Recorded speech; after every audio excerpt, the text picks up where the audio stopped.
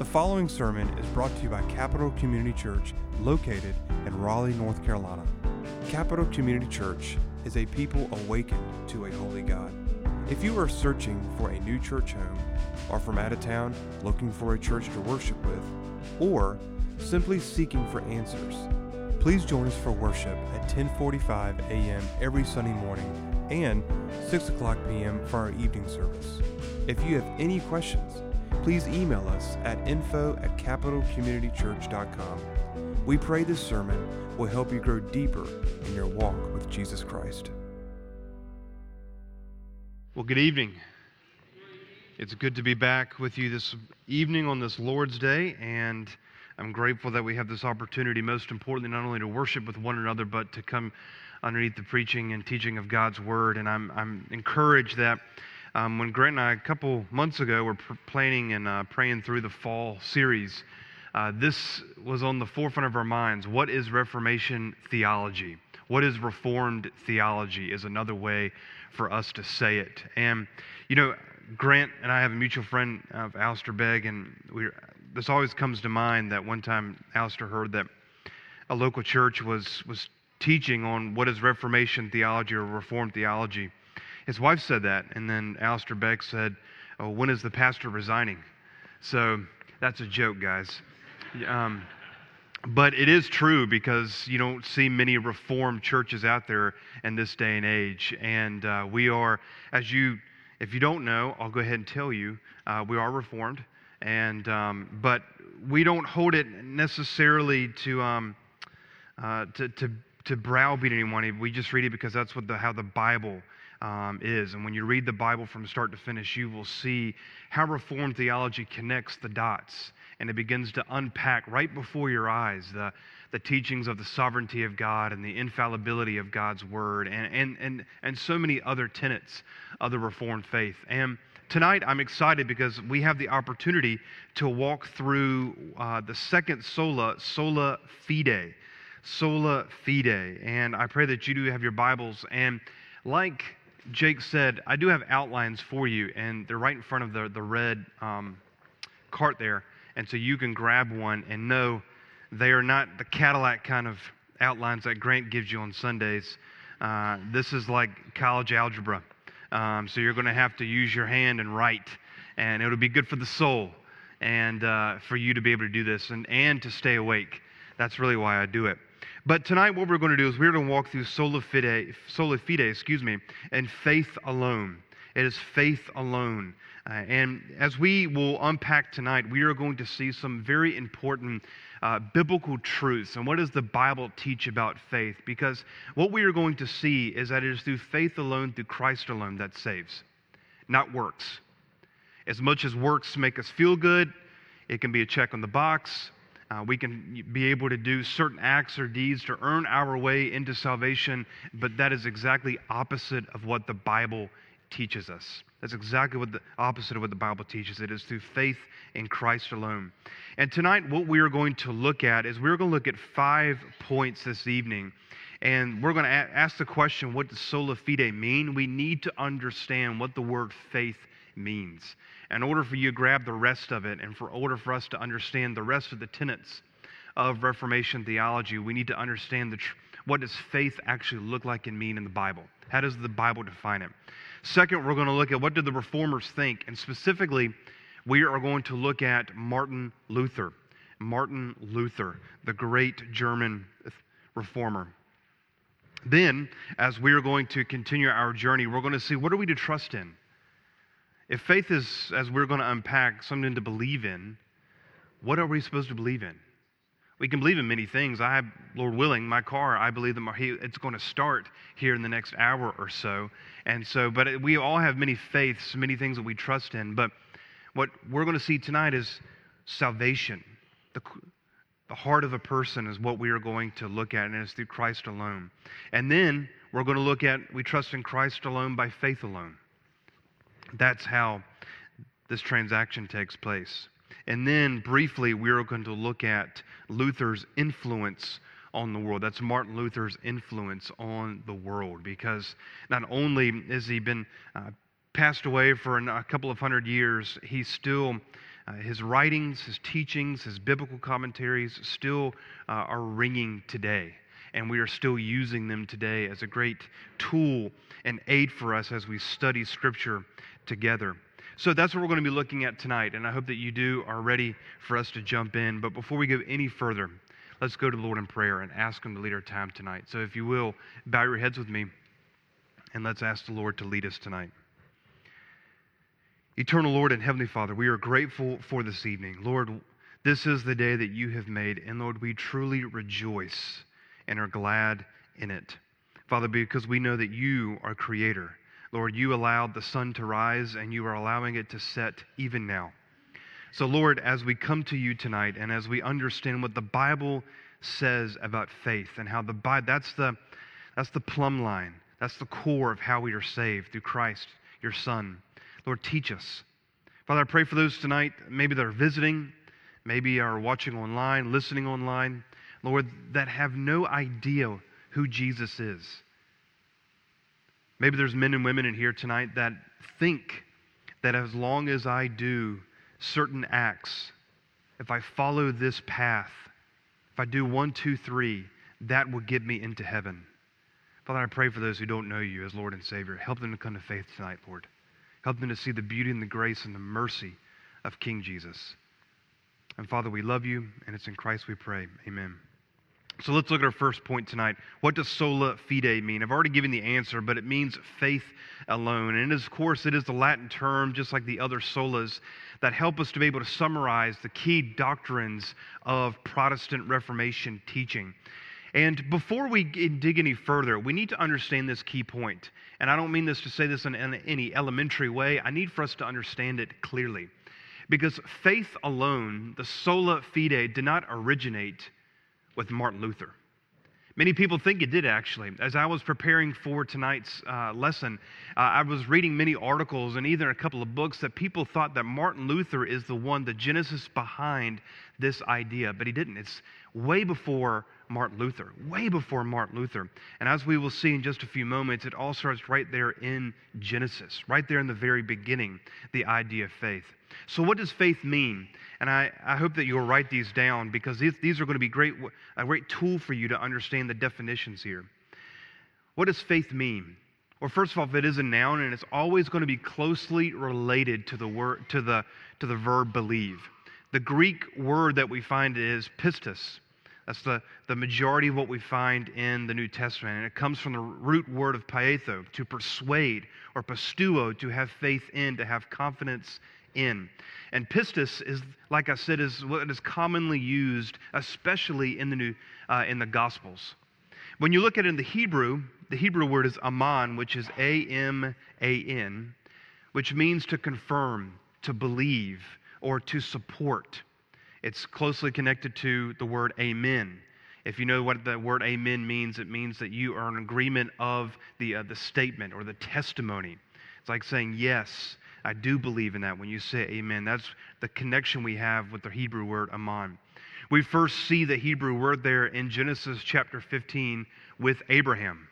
When Abraham and God they were meeting there in 15, and the covenant that God was establishing with Abraham, it says there in 15, it says that Abraham believed in the Lord, and it was counted to him as righteousness. And that's where we first see the Hebrew term. And faith, the word faith is to express a truth believed in. I do like the way the Hebrew describes it as a support, or which carries an idea of supporting. J.I. Packer defines it as a restful reliance on that to which or to whom credit is given. A restful reliance on to which or to whom credit is given. One theologian says it conveys the thought of a movement of trust going out to and laying hold of the object of its confidence. So you can see faith is relying in a testimony. It's relying in truth. And that's what we see with the word. It's also closely connected with the word faithfulness, which again means trustworthy. It's the root of that is coming from the Greek word pistis, which is where we get our word faith. But when you look at faithfulness in Scripture, it is always going to be connected with the Lord. always going to be connected with the Lord. A lot of times when you see faithfulness, you're going to see it with covenant faithfulness, how the Lord is faithful to his people.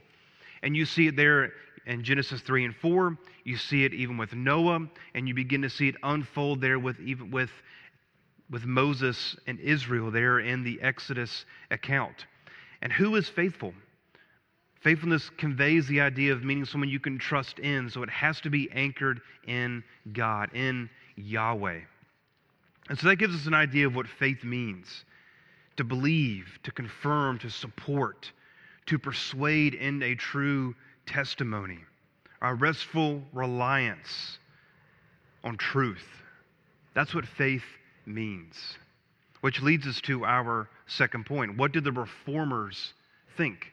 What did the reformers think? So with the word faithfulness, again, it conveys trustworthiness. The question to ask, who is the one that we are to trust? And this gets to the heart of Sola Fide. Because when you look at the revival of it in the Reformation, and you look at what the Catholic Church was, how it had dominated the idea of works-based salvation, you have to go back to Martin Luther. You have to go back to Martin Luther, because there we begin to see in his heart start the flame, start the fire of the Reformation that began to help us to see Scripture alone and help us to see the God of the Bible and how God is the one who saves, and he is the author of salvation. Let me give you a little background on Luther, and you can write this down. So Luther, born in Germany, raised in Germany. I won't give you the full details of his childhood, but his father wanted him to be a lawyer, and so he defied his father and said, no, I don't want to be one, and he later became a monk, an Augustinian monk. Many years later, with the help of his mentor, von Staupitz, he told him to get a doctorate in theology and begin teaching on the Bible. Begin teaching on the Bible. Now, granted, if you know what an Augustinian monk, you know it is rooted in the Catholic Church. So there alone, you're seeing this idea of teaching the Bible, yet as we know from the Catholic Church where Luther was coming from and was trained under, you can begin to see already the conflict that Luther was having as he begins to teach the Bible, and you begin to see how the Word is always going to do the work in the heart of man. And you begin to see the ball rolling, the bowling ball begin to roll in the heart of Luther as he's teaching through the Bible. Because like I said, the context of where Luther is the Catholic Church was teaching this idea of works-based salvation, specifically with this idea of penance, to earn one's way into heaven or a right standing before God. People would give to the church, a merit-based giving or works. They would give to saints. They would bring up relics. They would basically buy their way into heaven. Or they would buy their way to get their loved ones out of purgatory. This was called indulgences. And just think about something. These people were using their hard-earned money to be able to earn their salvation. Just think about that for a second. Or to get somebody out of purgatory, which is not real. And so people are taking their hard-earned money and being able to try to, hey, I get to get mother or father out or my sibling out. Just think about the chains that held on people for a second and the gravity of that claim, that false truth that was prevalent all through Europe. Just think about that. One of the great peddlers, Johann Tetzel, selling indulgences so that people could build these massive cathedrals. This is a famous statement, and you may have heard this before. This was quoted by him so that you would give.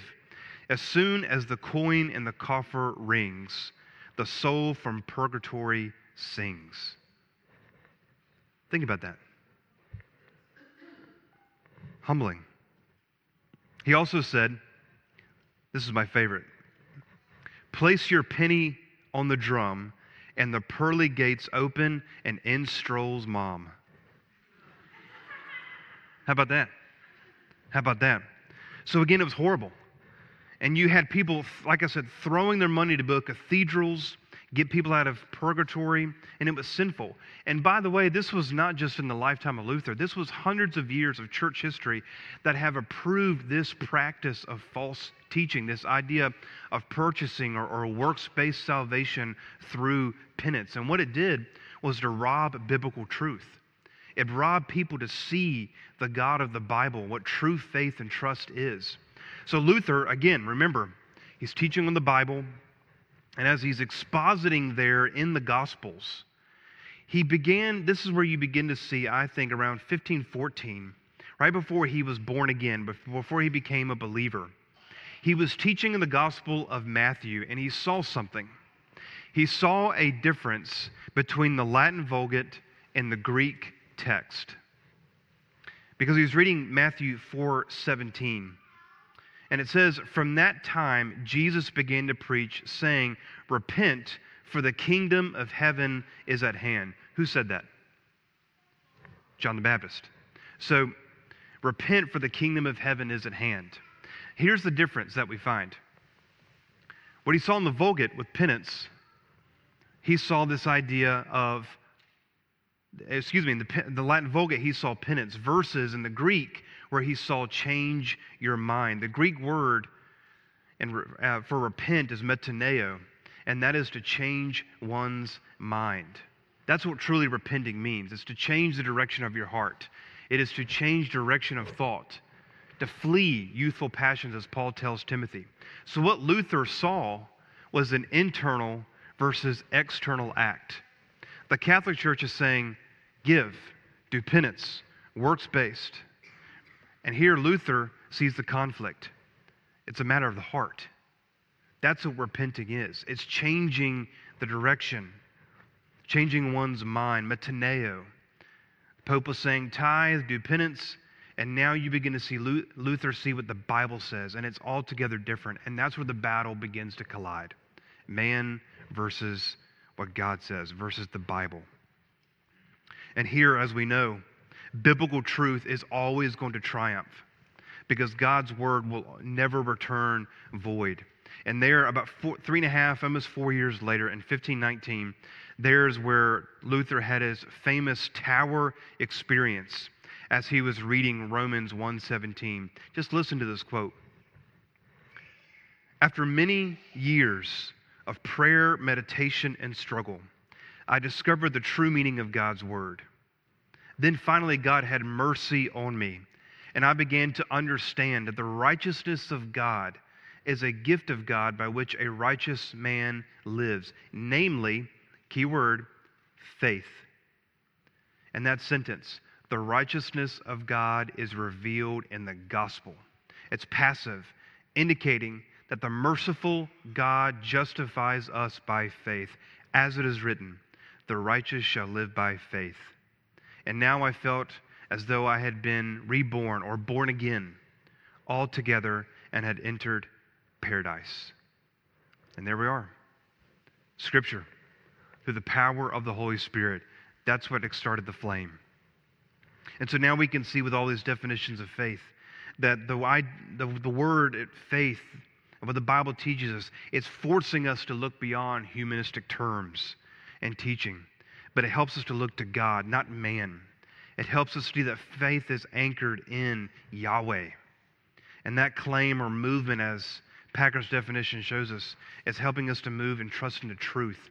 And so Luther saw the beauty of Jesus, and he saw God's grace given to those who believe and trust in Jesus as Lord and Savior. And it all comes by faith. All comes by faith.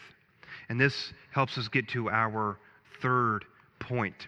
And we're going to spend majority of our time tonight. If you have your Bible, turn over to Romans. Turn over to Romans. And let's see what Paul was looking at. So our third point is, as you're turning there, what do we trust in? We trust in Christ alone. And ladies and gentlemen, we need to get this point right. We have to. Because eternal life is established on this truth of Christ. And so what we're going to do tonight is to make sure, if you don't know Christ, we are going to see how Paul writes to the letter to the Romans of who Jesus is. And he unpacks in precise language the gospel for us, and how it is, again, going back to Luther, how Luther saw this Jesus. And as we get to Romans 16 and 17, we are going to see that how he unpacked the doctrine of justification by faith alone. And so this is what we're going to look at tonight. So look with me, and we're going to start in verse 1 in Romans chapter 1.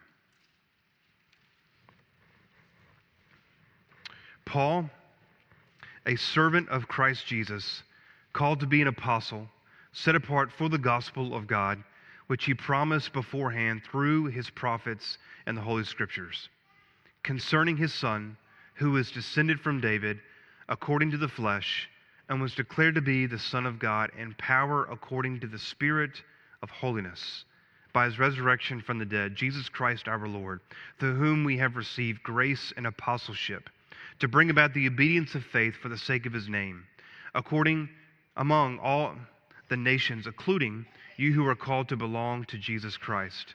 To all those in Rome who are loved by God and called to be saints, grace to you and peace from God our Father and the Lord Jesus Christ. So Paul starts off with a bold way to introduce himself, as he claims to be a servant of Christ Jesus. And that's what I find here in the ESV. And the term servants there just doesn't do justice enough. When you look at the idea of servant, what the Greek text really is helping us to see is that Paul is a slave to Christ. That's what the word means. It is doulos. Paul is a slave to Christ. This is not a hired hand, but this is one who is owned by Christ, or who is joined by Christ, who submits everything to our Lord. So Paul, right here in this opening statement, in these first three words, is he's showing us that his life is bound to the cause of Christ. And Paul anchors this truth, if you'd like to flip there with me, to 1 Corinthians chapter 6. And why is he a slave? What's he getting at? 1 Corinthians chapter 6, verses 19 through 20. Or do you not know that your body is a temple of the Holy Spirit within you, whom you have from God? You are not your own, you are bought with a price. So glorify God in your body. What's Paul talking about there in 1 Corinthians? You can turn back to Romans if you'd like. He's talking about the cross. That's what he's getting to. He's getting to the cross. That's what we have been purchased. That's the price that Jesus had to pay for us. But also what we find in his introductory statement, as he helps us to see two other points. One, he is bound to obey Christ. If you are bound to someone or indebted to someone, you have an obligation to work for them. In a sense, you become a part of that person. And so Paul has died to self. He's no longer Saul, that he saw Christ in Acts chapter 9. He believed in Jesus as Lord and Savior, and now it's a done deal. His life was sold out to Christ. But here's the second thing we need to also see. In his statement, when he says that Paul, a servant of Christ Jesus, he denounces all human authority when it comes to faith. He denounces all human authority when it comes to faith. Because look where his identity lies. It's in Christ Jesus. The word Christ is Messiah. Messiah means anointed one. Jesus is the anointed one. He is the prophet, the priest, and the king. And Paul says here he is a servant and bound to the Messiah. We see the term servant used throughout Scripture and other places as well. Remember Joshua in chapter 24, 29. All these things Joshua, the son of Nun, was a servant of the Lord. Philippians 1:1. Paul and Timothy, servants of Christ Jesus. Servants must obey. And Paul, he's not a servant of indebtedness, but it is a willful submission to Jesus because of what he has done, because of the price that he has paid. And then he goes further. He says, a servant of Christ Jesus, called to be an apostle, set apart for the gospel. And let's break this down a little bit further. The word called is the Greek word kaleidos, meaning one who was chosen, who was set apart. Write this down in Leviticus chapter 20. I think as I look about this idea of being set apart or being chosen, I think this is some of the best scripture that we can find to help us to understand what it means to be set apart. Leviticus chapter 20, I'm going to go back into verse 24. But I have said to you, you shall inherit their land, and I will give it to you to possess, a land flowing with milk and honey. I am the Lord your God, who has separated you from the peoples. You shall be holy to me. For I, the Lord, am holy, and have separated you from the peoples. Verse 26, that you should be mine. What's the distinction of being set apart? God is the one who is setting apart. Why? Because they're the followers of God. That's the plumb line. God is the one who is saying, I am the one who has set you apart. I am the one who has chosen you. Same thing with the believer. Same thing with the Christian. God has called you. Before the foundation of the world, He knew your name before time began. And there saved you by the blood of Christ. And then Paul moves on to say that he is an apostle. And an apostle means is a messenger, divinely appointed. He has seen the risen Lord. The apostles were, capital A apostles. And there he's a messenger, and he's carrying the message of Christ. He's carrying the message of Christ. But all this info helps us to stop and to look at a major point as we're looking at Reformation theology. And this is what Luther saw. You see Luther in his progression of thought. He doesn't escape the power of the mind. He doesn't throw away reason. He knows the mind is a gift from God. He knows that God has given us the mind to be able to reason and to think. He doesn't throw that out. But what Luther does as he's formulating his thought and coming to faith there by Romans 1:17, by the power of the Holy Spirit, what you see Luther really do is point us away from man-made theology and helping us to see the God. Helping us to see that the Christian is not found in penance, not found in a works-based salvation, but found by faith alone, grace alone. That's what he's pointing our direction to. He's helping the church, the Christian church, to see that their identity is all about Jesus. That's what he's helping us to see here. And that's what makes Sola Fide so important, because it is by faith. And so this makes us stop for a second and to see some application as we're learning this point in Reformation theology. If Martin Luther, just like Paul, is helping us to see that our life is to be all about Christ, that we are called out, that we are to be set apart for the gospel of Jesus Christ, the question is, are you sold out for Christ? Serious question. If people were to recall your name, would they immediately think that you are a Christian, that you're walking with Christ? Now, I know when people say Kenny Jones, they think of handsome, perfect, great. Those are good attributes. I can give you more, and I will. But in all reality, when people say your name, do they think about Christ? They think about, hey, someone who has been changed from the inside out by the power of the gospel. I can think of saints in my life, even as a young man, men that you have no idea who they are. Leroy and Alan and John and Jack and Ray, and men that you don't even know, that when I think about them, I think about the grace and the mercy of the Lord Jesus Christ. The question to ask yourself, can people say that of you? Because this is what the heart of Sola Fide is. Someone who has faith and trust in Christ alone, which moves us into verses 2-4. Look with me briefly. So Paul now is moving in what I'm going to call his employer history. If he was there at a job site and someone were to ask him the normal diagnostic questions you ask somebody when you get to know them, what do you do, who do you work for? This would be Paul telling about, I work for Christ. Look with me in verse 2. Which he promised beforehand through his prophets in the Holy Scriptures concerning his Son, who was descended from David according to the flesh, and was declared to be the Son of God in the power according to the Spirit of holiness by his resurrection from the dead, Jesus Christ our Lord. When you look at verse 2, another way to say this is that Jesus goes back to the Old Testament before Paul. And this is what I was talking about with Reformation theology. Sola Fide, faith alone, did not start with Martin Luther. It started way before Luther.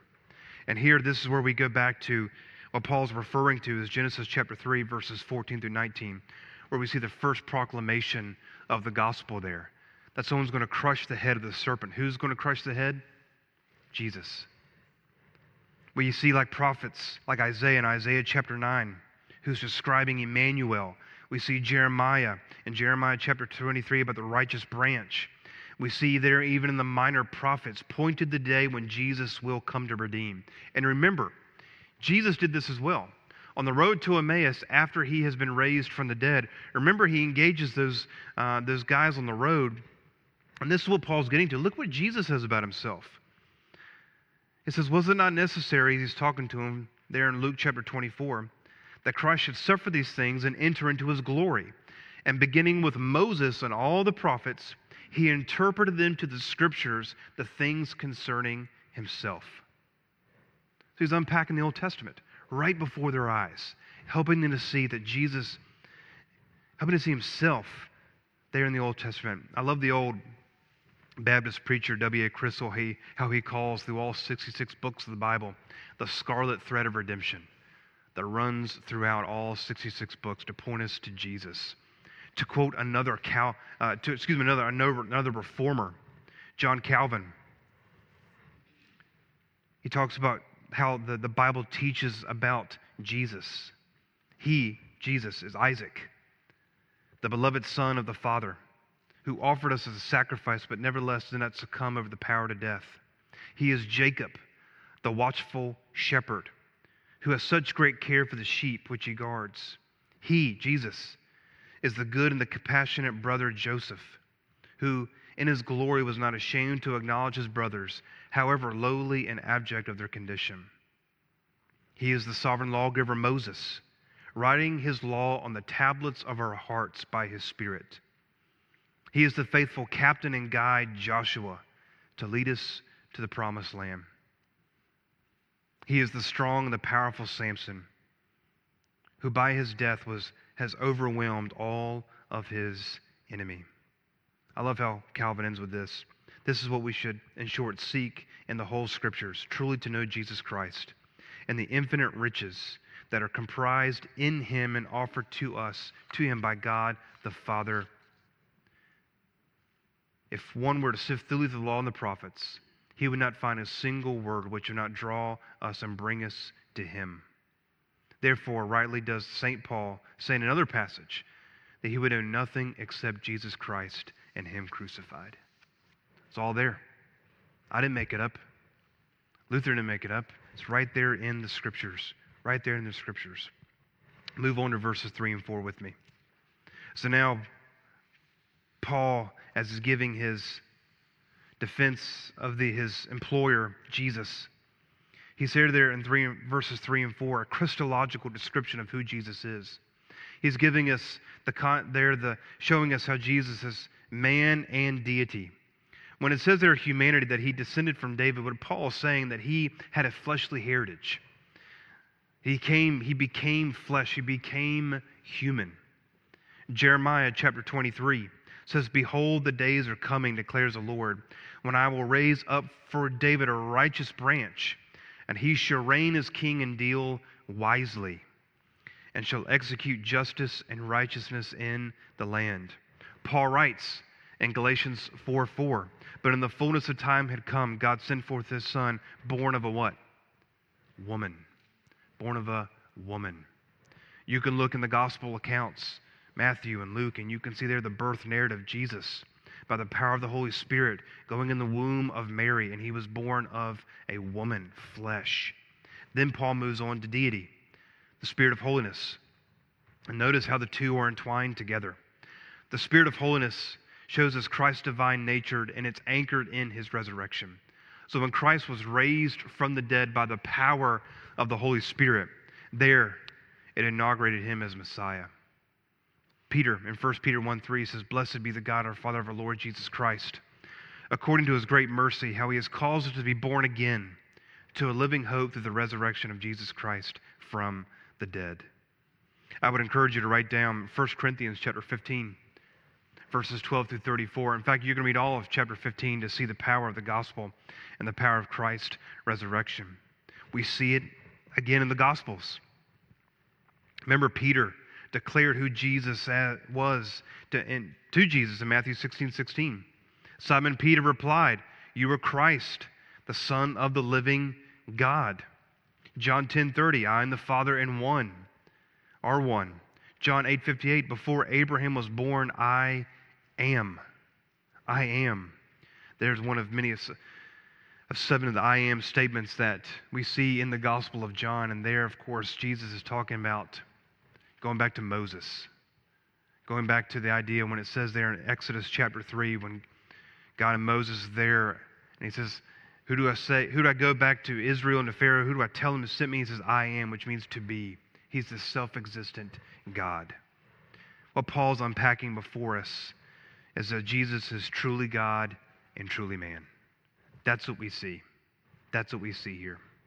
Which leads us to our fourth point. So we see that we trust in Christ. That's the testimony that we believe. But how do we do it? It comes by faith alone.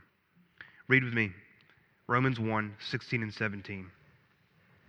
"For I am not ashamed of the gospel, for it is the power of God for salvation to everyone who believes, to the Jew first and also to the Greek. For in it the righteousness of God is revealed from faith for faith. As it is written, the righteous shall live by faith." Ladies and gentlemen, these are some of the most important verses in all of Scripture. Not the most important, but some of the most important in Scripture. Because here, as Paul's unpacking the gospel, which in fact you can say here in verses 16 and 17 is the thesis of the book of Romans. But here what we find is the great doctrine of the Reformation, which is we are justified by faith alone, the doctrine of justification by faith alone, the doctrine in which the Protestant church and the Christian stands or falls on. Look with me in verse 16. Paul says, "For I am not ashamed of the gospel, for it is the power of God for salvation to everyone who believes, to the Jew first and also to the Greek." So Paul's not ashamed of the gospel. And think about the context to the letter, to the recipients of the letter. The letter is going to Rome. The Christians there in Rome, it's a metropolitan city where we have multiple religions and cultures intersecting there. And so when you read the first half of verse 16, you may take it in the negative. But that's not Paul's heart there. That's not what he is saying. He's not trying to defend something that is portrayed in a bad light. No, what Paul's doing here is that he is saying that the gospel is God's power on full display to save men. And because of that, he is all the more diligent to proclaim and not to be ashamed of the gospel. And that's not the first time that we see Paul use language like this. He says it in 2 Timothy 1:8, "Do not be ashamed of the testimony about our Lord." Whenever I think of Paul, I think of a guy just blowing through or driving through a detour sign. Don't you hate a detour? I know I do. Because it makes you go around, and I know they're trying to protect you. But honestly, don't kid yourself. You just really kind of want to scoot around it so you can get to your driveway faster. I feel like Paul, that's when you get to 1:16, you just see him blow through the detour sign to get to the truth and to get the truth of the matter. And he's not ashamed of the gospel. And he blows it apart, all because it is the power of God. And Paul has a firm conviction in the gospel. And he knows it's the only way to be saved. And he's shattering every man-made system of religion with the words, "for it is." The conjunction there, "for," what Paul's doing there is he's taking us back to the fall of man. He's taking us back to Adam. When sin entered into the world, and there through Adam, all have sinned and fall short of the glory of God. All are guilty in the sight of God. So he's going back to right there to Genesis chapter 3. But going back to what I said just a moment ago, he's shattering every man-made system of religion. And I'm specifically want to call out to the Catholic Church the context to which Paul is fighting against. The Catholic Church teaches that salvation, yes, it is a gift from God. It is a gift from God. But what you find is that they say, because They confuse the writings of James, that justification is by faith and works, not by faith alone. That's what the Catholic Church teaches. It's right there in their catechism. So you can see that they use the words of Jesus, but they don't know the true Jesus of the Bible. Let me flip it on its other head. You can even put that with other man-made systems or religions. I was doing some study for tonight, and I was even looking at the idea of Buddhism. I know we're talking about the context of the Reformation, but what struck me there is that you even see within Buddhism the idea that it's all based upon the good karma, the good works that you place on earth are going to determine your heavenly outcome. Sound familiar? Sound familiar? Does to me. That's why I'm going to wash the windows when all y'all are leave, so I can get into heaven. And so that was a joke. I'm not going to do that. Grant is. And so,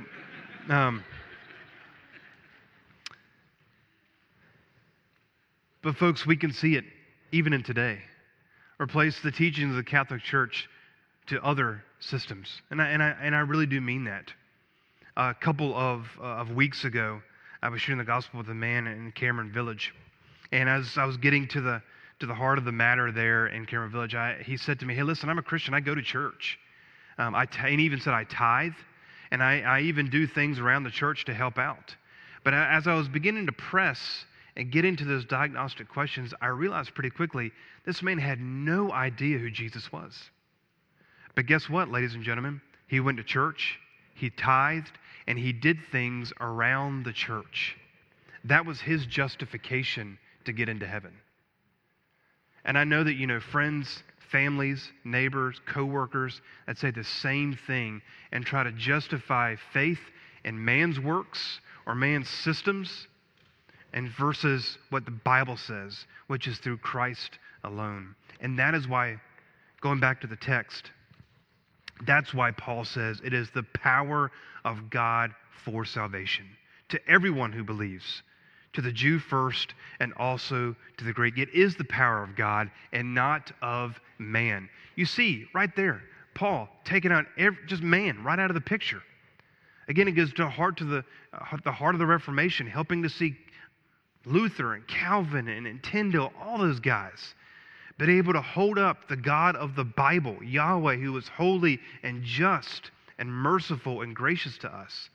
It is the power of God because the way to see the power is it's the Greek word dudamos, where we get our word dynamite. The power of the gospel is literally dynamite in man's heart. And that's what happened to Luther there in his tower experience. He heard the good news, the written word. He read the written word of God, and there he believed and was given eternal life. Robert Haldale said, when it is said, that is, the gospel is God's power unto salvation, and all the other means of salvation are excluded. And that's what we see in verse 16. And Paul says it's open to everyone, Jew or Gentiles. Doesn't matter who you are or what you've done. Look with me in verse 17. For in it, the righteousness of God is revealed from faith for faith. As it is written, the righteous shall live by faith. For the dynamite to be lit, it comes through faith. And that is why we started off with those definitions. For you to understand what faith is, to believe. It's a sure testimony. There we see the Greek word pisteuo, believes, to entrust. And there, right there in verse 17, is the doctrine of justification by faith alone. And this is what happens in this divine transaction. Man who has lost his righteousness at the fall. And we see, though he's lost it, God provides the way for him to be righteous. And it's given to him by faith. And it's revealed to us, meaning God gave it to his prophets, similar to what he said about the scriptures concerning his son there in verse 2 and 3. This is quoted in Habakkuk chapter 2, verse 4. Abraham was given righteousness when he believed God, and it's right there, all about the good news of the Messiah. Let me say it another way. The prophet Isaiah says in Isaiah chapter 56, thus says the Lord, keep justice, do righteousness, for soon my salvation will come, and my righteousness be revealed. What Isaiah is saying is that righteousness is coming. What Paul is saying, it has come, all through Christ. And then Paul says, from faith. We can read it by faith to faith, meaning to be declared righteous before God through Jesus' work on the cross and the power of the resurrection is received by faith. It is revealed to faith in order to believe. Luther, let me quote him when he read Romans 1:17. It's right there. I love how he says it. It is the righteousness he makes available by free grace to all who believe. Luther called it alien righteousness. The righteousness is not our own. It is Jesus' righteousness, freely given by faith. It's right there. Right there in the Scriptures. Freely given by faith. Which leads us to our fifth and final point. Luther's influence on the world. Luther was not well liked by the Roman Catholic Church. They hunted him down. In fact, his friends hid him away for a little while, had to disguise him. There were threats on his life, all because of what Scripture taught. Never forget that. All because of what Scripture taught. He revived the biblical authority of how one becomes a Christian. And Luther's life spread all across Europe. It really was the cannonball that lit it. We can see the influence of John Calvin in Geneva and Switzerland. We can see it even with the printing press that carried Luther's writings all over the world. We see men, one of my favorite reformers, an English reformer, William Tyndale, who translated the Bible into English, which again was another feat within itself. We see it even with John Knox, the great Scottish reformer. We see it just take place all over the world. And I would even say, we can see it even take heart in men here that we see recently, like guys like R.C. Sproul, who started the revival for Reformation theology there when he was starting Ligonier Ministries there in the 60s and 70s. And Luther, to show his influence and his conviction of the Scriptures and his conviction of the gospel. I love how he says at the Great Council of Worms, there's his own trial for what he has written, how he is saying it is by faith alone that you were saved, but the grace given to us. And listen to the famous words, unless I'm convinced, by sacred Scripture or by evident reason, I will not recant. For my conscience is held captive by the word of God. Here I stand, I can do no other. God help me. What a statement. By a man who is committed to the Scriptures and committed to teach faithfully what the Bible says about the gospel. And here we are even today at Capital Community talking about Reformation theology. And to see how these tenets, Sola Fide, Sola Scriptura, Sola Gratia, all of it is right here in Scripture alone. Which is why I would encourage you to go back and listen to last week's message with Grant, how he kicked us off with going through Sola Scriptura, Scripture alone, because that's the final authority. So in closing, never forget the love and the grace of God given towards you all by faith. Never forget the grace given to you. Never forget the grace given to you and the power given to you in order for you to believe in Jesus as Lord and Savior. It is a true gift of God. And I know there's some of you here tonight, maybe watching online, or maybe you're going to listen to this online. If you don't know Jesus as Lord and Savior, I beg you with everything in me, with the fiber of my being, come to Christ tonight. If you feel the conviction of your heart, you don't know it faith to faith, maybe you have been trying to work your way into heaven, repent of it now and come and see the grace of the Lord Jesus and believe. But if you are a Christian, see that your faith is a gift and never take for granted the gospel. Let's pray. Heavenly Father, Lord, we love you and we thank you for the gift of faith.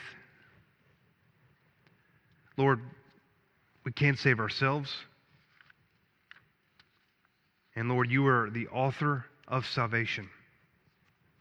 You are the one by your mercy, by sending your Son Jesus to the world and to save men and women from their sin.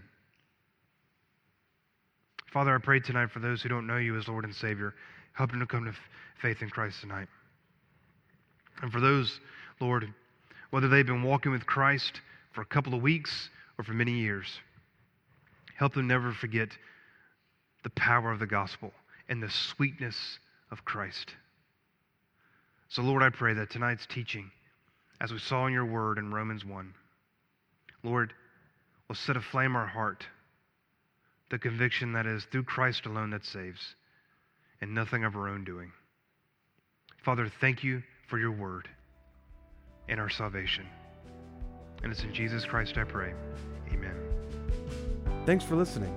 For more sermons, information, and events, check out our website at capitalcommunitychurch.com.